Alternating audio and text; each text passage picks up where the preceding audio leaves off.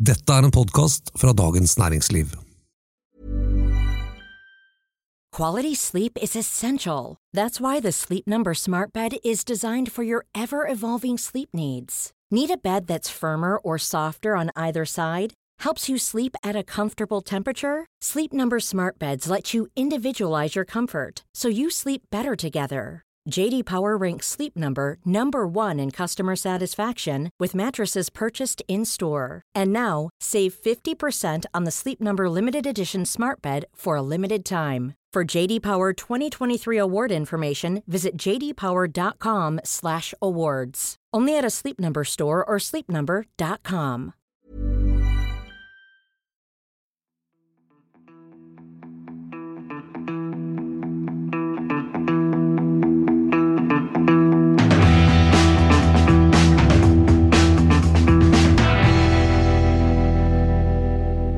Equinors gigantsatsing i USA har gitt tap på 200 milliarder kroner, som hverken investorer, aksjonærer eller offentligheten har visst om. Samtidig har det pågått en sløsekultur i USA, der ledere oppførte seg som om de var alene hjemme. Velkommen til Finansaksjonen, en podcast laget av oss her i Dagens Næringsliv. Jeg heter Ida Grieg Risnes, journalist. Og jeg heter Terje Erikstad og finansredaktør. Og jeg heter Tor Kristian Jensen og skriver om aksjer. Det torsdag 7. mai. Vi skal til Equinor, der gode kolleger denne uken har avslørt ekstremt dårlige investeringer, oppsiktsvekkende drift og ledelse, for ikke å snakke om elendig kontroll. Det var altså daværende Statoil som under Helge Lunds ledelse satset 250 milliarder kroner i USA. Først og fremst på klimauvennlig skifergass og skiferolje mellom 2008 og 2013. Tapene så langt på 200 milliarder kroner. Det har ikke manglet på skandaler i Statoils og Equinors historie, Terje. Det har vært overskridelser, en masse og korrupsjon og mye annet. Men dette kaller du også Norges største industriskandale.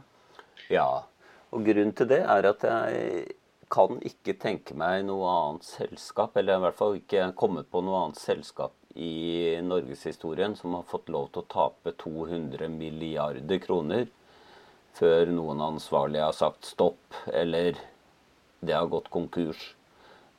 Tidligere har det jo vært kjent at Equinor har vært nødt til å ta nedskrivninger, altså verdifall, fordi de kjøpte olje- og gassreserver til en høy pris, for da var olje- og gassprisen høyere enn den har vært i ettertid. Det har vært sånn 100 milliarder kroner, er det ikke det? Ja, det cirka halvparten av det samlede tapet. Resten det da, håper jeg, andre kostnader som selskapet har hatt. Og det det nye her at vi har, håper jeg, fått et mye mer komplett bilde da, av hvordan det har gått i USA. Og det dokumentaren vår, som våre kollegaer Morten Aanestad, Lars Bakke Madsen og Marie Melgaard har jobbet med, det den viser jo den ukulturen som har vært der. Det har vært litt kaos, dårlig kontroll og høy pengebruk. Og dette jo basert på interne revisjonsrapporter som ble skrevet den gang. Det ikke noen som har liksom prøvd å rekonstruere dette i ettertid. Dette veldig klare advarsler som ledelsen i Equinor, eller Statoil da, fikk fra sine interne eksperter. Her var det en drift og en ledelse ut av kontroll, rett og slett. Og som de ikke ryddet opp i akkurat umiddelbart. Nei, og det jo de som fikk disse rapportene, og som burde ha gjort noe, det jo de som sitter i ledelsen i Equinor nå. Elda Sætre, som konsernsjef, Torgrim Reitan, som leder for internasjonal virksomhet i Equinor. De var blant dem som burde ha ryddet opp den gang, og som fikk disse røde rapportene. Altså, det lyste rødt. Det var varsellampene blinket som bare det. Blant det som påvises i dokumentaren noen konti med over 1 milliard kroner som den norske ledelsen ikke kjente til, og som ikke ble regnskapsført. Hva sier det om selskapets styring, Terje? Nei, det er jo helt sjokkerende at et selskap ikke vet om bankkonti som det eier, og ikke vet hvilke penger som går inn og ut av de kontoene, er jo helt du skulle ikke tro at Norges største selskap, som regnes som et meget profesjonelt selskap, kunne ha så dårlig kontroll. Men det er jo ikke bare dårlig kontroll, det var jo en pengebruk og en stil som ikke var typisk norsk, eller hva tror du, Tor? Ja, det er jeg helt enig i. Og det er så svære tall, ikke sant? Så for de fleste av oss, det er jo vanskelig liksom, å helt ta det inn over seg, hvor svære beløp det er snakk om. Men jeg er jo en enkel fyr fra landet, og er jo nesten mest fascinert av den der gule bilen. Altså Ford Mustang GT som Torgrim Reitan kjørte rundt i.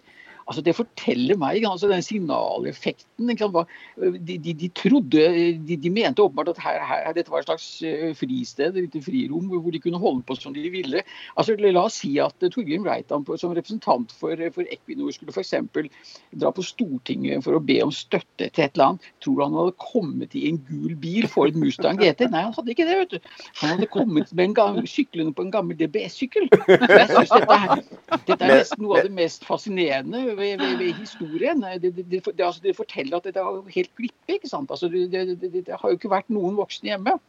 Nei, det er jo det som er sjokkerende når vi har fått innblikk i hvordan penger ble brukt der, og hvor altså, det er faktisk sånn at et eksempel er at Statoil hadde betalt ikke 35 000, men 3,5 millioner dollar til noen som skulle ha betalt for en tjeneste. Og så prøvde Bare bommet med noen nuller? Hva sa du? De bommet med noen nuller, ja. Med noen nuller, ja. Og så prøvde disse som fikk pengene å få levert tilbake det de hadde fått som var for mye. Men til slutt så måtte de bare gi opp, for det var ingen som ville ta imot pengene. Det er bare helt unbelievable. Analytiker Jon Olaisen i ABG Sunda Collier, han regner seg mange som den fremste analytikeren på Equinor. Han sier at tallene er mye høyere enn han trodde. Og han antar at selskapet synes det var så pinlig at det er årsaken til at de ikke har gått ut med disse tallene. Hva forteller det om den finansielle informasjonen selskapet har lagt frem, Tor, at det er kommet frem det som er kommet nå? Ja, det forteller jo at det har vært alt for dårlig, ikke sant? Investorene og aksjonærene har jo ikke fått, analytikerne har jo ikke fått informasjon som har gjort at de har kunnet gjøre beregninger på verdsettelsen av denne virksomheten. Og det vet vi, det er ikke bra for prisingen, fordi at usikkerhet, hvis analytikerne ikke vet hva som ligger inne i den svarte boksen, ja, da tør de heller ikke å prise det inn på en ordentlig måte. De legger i stedet på en rabatt, så det er jo rett og slett også skadelig. For å si sånn, det bidrar i hvert fall ikke positivt til prisingen av Equinor som aksje, det er i hvert fall helt sikkert. Finanstilsynet vet jo anbefalte da Equinor i 2014 å oppgi tallene for USA, for allerede da så var det jo en del klokker som ringte. Men det fulgte de ikke.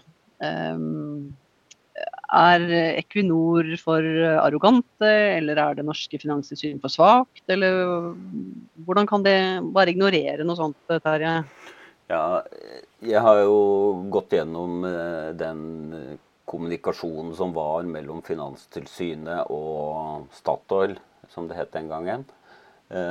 Og jeg synes at Finanstilsynet gjorde en veldig bra jobb. På et punkt så påla de Statoil til å gjøre om på regnskapet. Og på to andre punkter så på en måte tvang de altså Statoil til å føre regnskapene på en ny måte, som har medført at vi vet, eller fikk mer informasjon om verdiene i USA og utviklingen av dem. Men når det gjaldt det å legge fram regnskapet for hele virksomheten i USA, så var det bare en anbefaling fra Finanstilsynet om at man skulle gjøre det. Og jeg vet ikke om tilsynet en gang hadde hatt anledning til å pålegge Statoil å legge fram de tallene. Men dette handler om i hvilken grad skal selskapet gi detaljer om ulike segmenter. Altså det Equinor gir tall for, det den norske olje- og gassvirksomheten. Og så det den internasjonale olje- og gassvirksomheten. Og så det virksomhet utenom det som handler om salg og prosessering og sånne ting. Millions of people have lost weight with personalized plans from Noom. Like Evan, who can't stand salads and still lost 50 pounds. Salads generally for most people are the easy button, right? For me, that wasn't an option. I never really was a salad guy. That's just not who I am. But Noom worked for me. Get your personalized plan today at Noom.com. Real Noom user compensated to provide their story. In 4 weeks, the typical Noom user can expect to lose 1 to 2 pounds per week. Individual results may vary. Life is full of what-ifs. Some awesome, like what if AI could fold your laundry? And some, well, less awesome, like what if you have unexpected medical costs?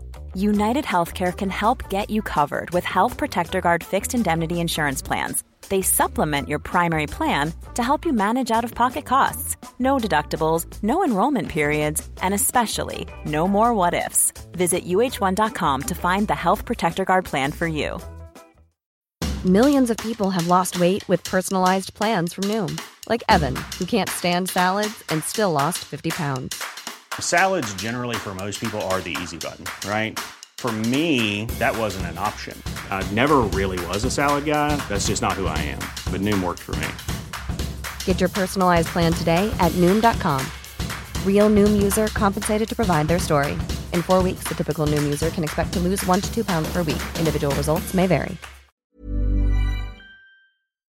Vi snakker nå om de to segmentene, den nasjonale og det internasjonale. Og det var der Finanstilsynet mente at virksomheten i USA så stor alene at det burde rapporteres i tillegg til det norske. Så da ville du ha fått det norske, det internasjonale, men spesifisert på USA. Da kunne vi ha sett resultatutviklingen til USA-virksomheten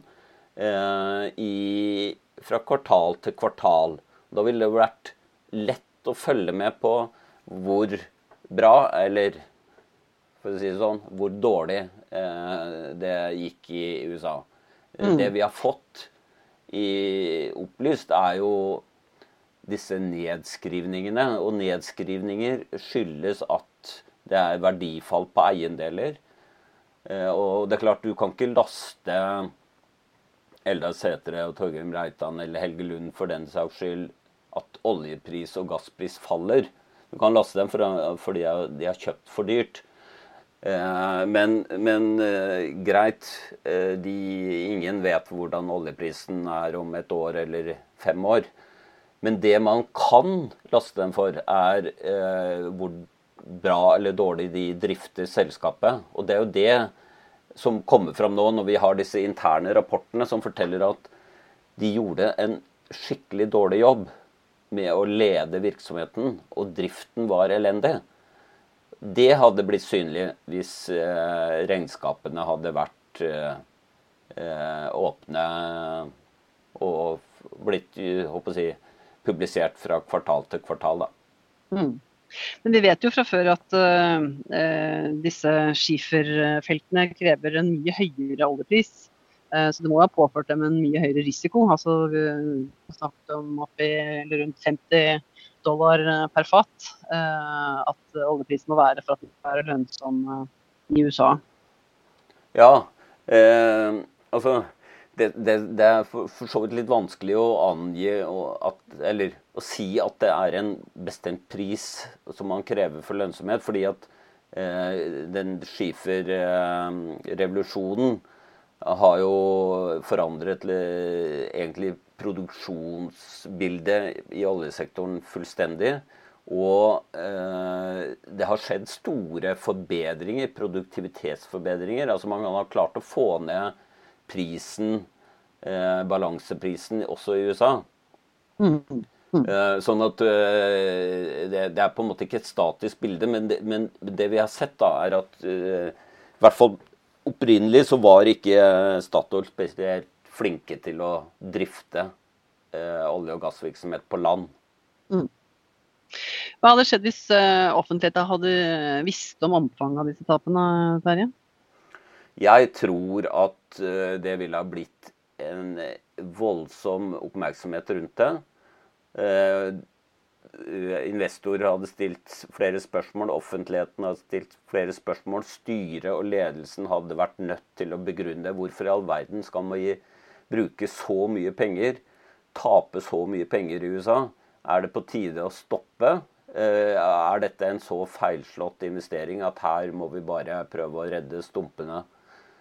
Men ved å ikke legge frem tallene, så fikk man heller ikke den debatten, og det jo det analytiker John Olaisen sier også, da, at han tror at ledelsen ikke har ønsket å legge frem tallene, fordi det for pinlig.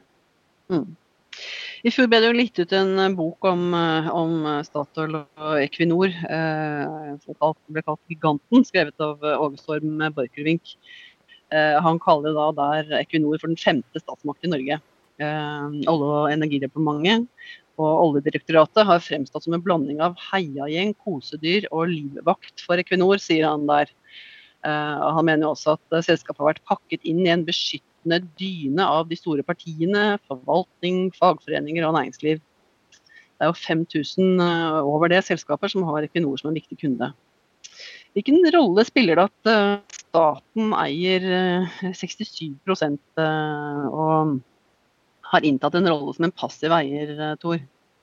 Ja, det jo et meget delikat spørsmål, for jeg kan ikke skjønne annet enn at dette går rett inn i diskusjonen om statlig eierskap. Og det er klart, du var inne på det, du hadde jo også han der franskmannen som sa at staten det meg, ikke sant? Og man kan jo ofte få inntrykk av at i Statoil og Equinor, ikke sant? Så oppfatter de seg nesten som en stat i staten. Men dette jo en delikat kontrakt, ikke sant? Om at det kan de da kanskje få lov til, så lenge de forvalter fellesskapets midler på en ordentlig måte. Og det klart du har sånn som også Statoil har alltid vært kjent for sånne gold-plated solutions, som det heter, altså veldig dyre løsninger ute i havet. Men det kan man si, altså det har jo vært for å beskytte sikkerheten til de ansatte, så det kan man jo vanskelig kritisere dem for. Men å holde på sånn som de da åpenbart har gjort borte i USA, jeg kan ikke skjønne annet, at det jo et brudd på denne kontrakten. Og det har jo vært veldig spennende å tenke tanken, ikke sant, kunne dette ha skjedd i et selskap som var 100% eid av private interesser, for eksempel, la oss si, Kjell Inge Røkke, sånn som i Aker BP, der kontrollerer jo han og BP, de kontrollerer jo en stor del. Og der tror jeg nok at Kjell Inge Røkke, han ville aldri akseptert dette. Han ville jo ha sagt, det ikke Torgrim Reitan som skal kjøre rundt i en gul bil. Det det Røkke selv som skal gjøre.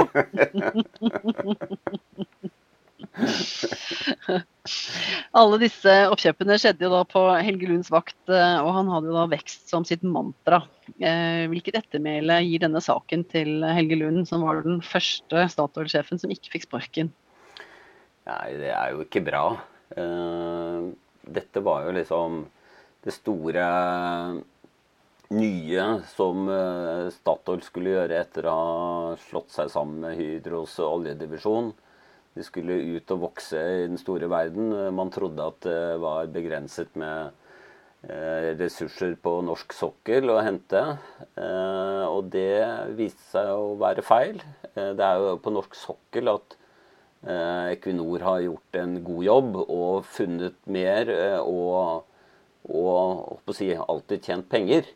Og jeg skrev jo da fusjonen mellom Hydro og Statoil ble kjent, at det var riktig å la selskapet bli stort og vokse internasjonalt.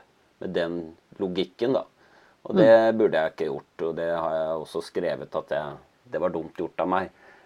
Fordi det... Litt selvpisking, ja. Ja, litt selvpisking må til. Vi ikke ufeilbarlige, vi heller. Vi sitter jo og kritiserer andre, og vi tar feil, vi også.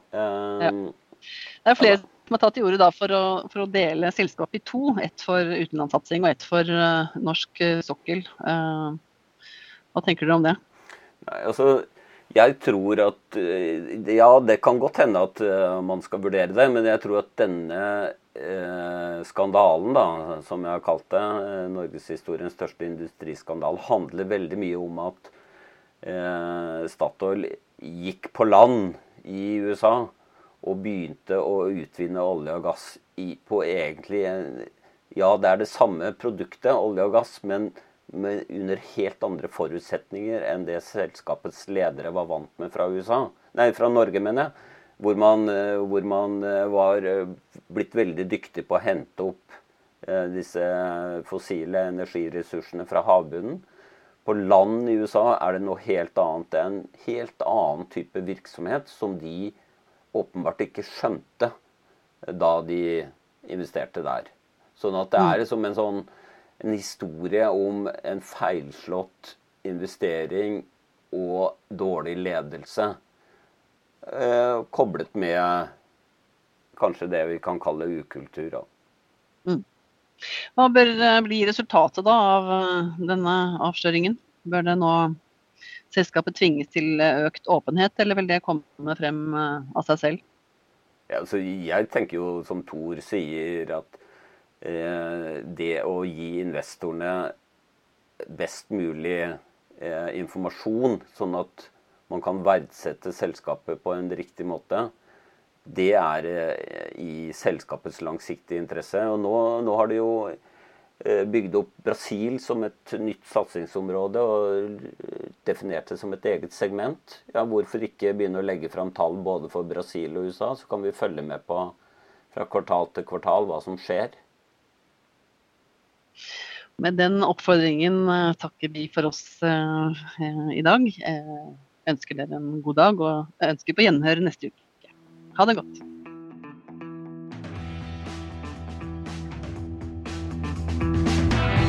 Teknisk produsent har vært Oskar Bremer.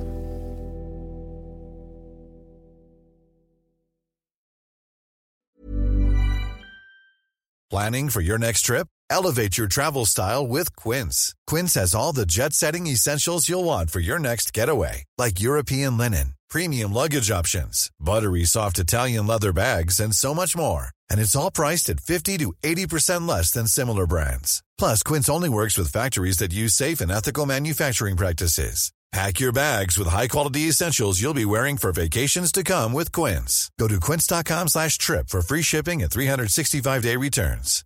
Hi, I'm Daniel, founder of Pretty Litter. Cats and cat owners deserve better than any old-fashioned litter. That's why I teamed up with scientists and veterinarians to create Pretty Litter. Its innovative crystal formula has superior odor control and weighs up to 80% less than clay litter. Pretty Litter even monitors health by changing colors to help detect early signs of potential illness. It's the world's smartest kitty litter. Go to prettylitter.com and use code ACAST for 20% off your first order and a free cat toy. Terms and conditions apply. See site for details. Du har nå hørt en podcast fra Dagens Næringsliv.